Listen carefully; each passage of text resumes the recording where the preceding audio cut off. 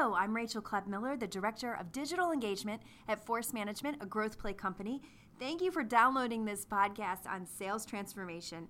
Today we're going to have some radical, frank talk on driving a successful sales initiative. It may have a far different tone than what you're used to, especially from our typical podcasts, because I'm joined today by our own Sales Curmudgeon. For those of you who've followed our blog series for a while, you know that the Sales Curmudgeon is a military veteran, a sales management veteran who has suffered countless sales campaigns. He's pretty direct. Apologies in advance. Thanks, Rachel, but no need to apologize. What I found is that tough love is often the best way to help people out, especially when most of their wounds are self-inflicted. If you're about to launch a major sales initiative, such as a new CRM, you just have to know that chances are pretty high that you're going to fail miserably. And that's the bad news. The good news is, I know why. Well, there's the frank talk that we're talking about. But really, nobody out there is launching a sales initiative with the intent to fail. That's not what drives it, right? They don't think that they're going to fail. So what's going on? There's two problems with the failed initiatives. The first is that failure rarely flies below the radar. It takes people's careers with it. If you blow it, you're going to blow it for yourself and for those around you. The second problem is that it spoils the environment for other projects in close proximity. In the world of demolitions, we used to call it sympathetic detonation. The failure of one initiative tends to make people cynical about other ones. So say your sales messaging project fails. What are the chances that your sales process project will be taken seriously? Right, you've launched one initiative, it fails. Now you're ready to take everyone down the road of a new initiative. They're probably not expecting much success with it. And that's why we call you the curmudgeon. A curmudgeon or a realist, Rachel, depends on how many of these things you've been through. Plus, you're in marketing, and I'm in sales. Well, that's true, but I would counteract that and say that makes me the smart one. Don't answer that. I also have edit capabilities. Yeah, anyway, in my experience, the most common reason that sales initiatives fail is that the execs don't have the courage to lead from the front. Instead, they delegate to people who have no real authority to make things happen. Yeah, they voice token support for the project and then half-bake their involvement, but then their ADD kicks in, they lose interest, and someone else is left holding the bag.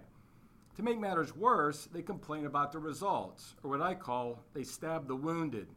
They criticize those who are desperately trying to do their bidding. And then at that point, the only hope left is what I call the miracle cloud. The miracle cloud. Yeah, it goes something like this. Hey everyone, I'm the executive sponsor of a global sales initiative that's totally FUBAR, fouled up beyond all recognition. And then a miracle happens. Suddenly, spontaneously, and with no effort on my part, it's a smashing success. Everyone instantly adapts the new sales process, and our sales productivity doubles overnight. I am so proud of myself. Definitely a miracle. Yeah, well, miracles do happen, but not in the world of sales enablement. Unfortunately, even though you're curmudgeon, I will say that that's probably true. How do we avoid the miracle cloud? 3 words.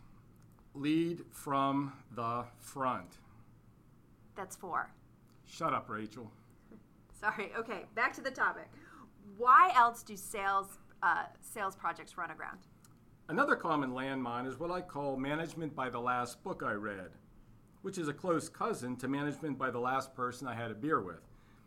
You read the introduction and maybe the first chapter of some trendy sales management book, and then you lose your mind over the latest buzzwords like challenger, sales motion, social selling.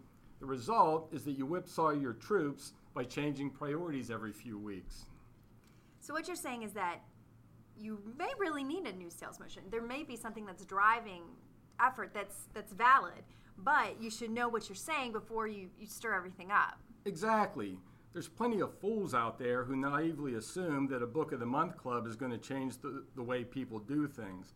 But the problem is that they're parroting what some research analyst tells them to say rather than understanding what's really going on and all that is required to make a fundamental change.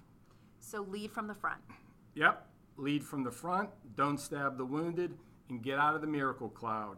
Just come down to earth with the rest of us hardworking souls. Well, we appreciate that. Thanks for joining us, Mr. Sales Curmudgeon, for our first podcast in the Sales Curmudgeon series. Thank you to all of you for listening. Be sure to connect with us on LinkedIn and Twitter. And if you're enjoying these podcasts, please be sure to subscribe on iTunes.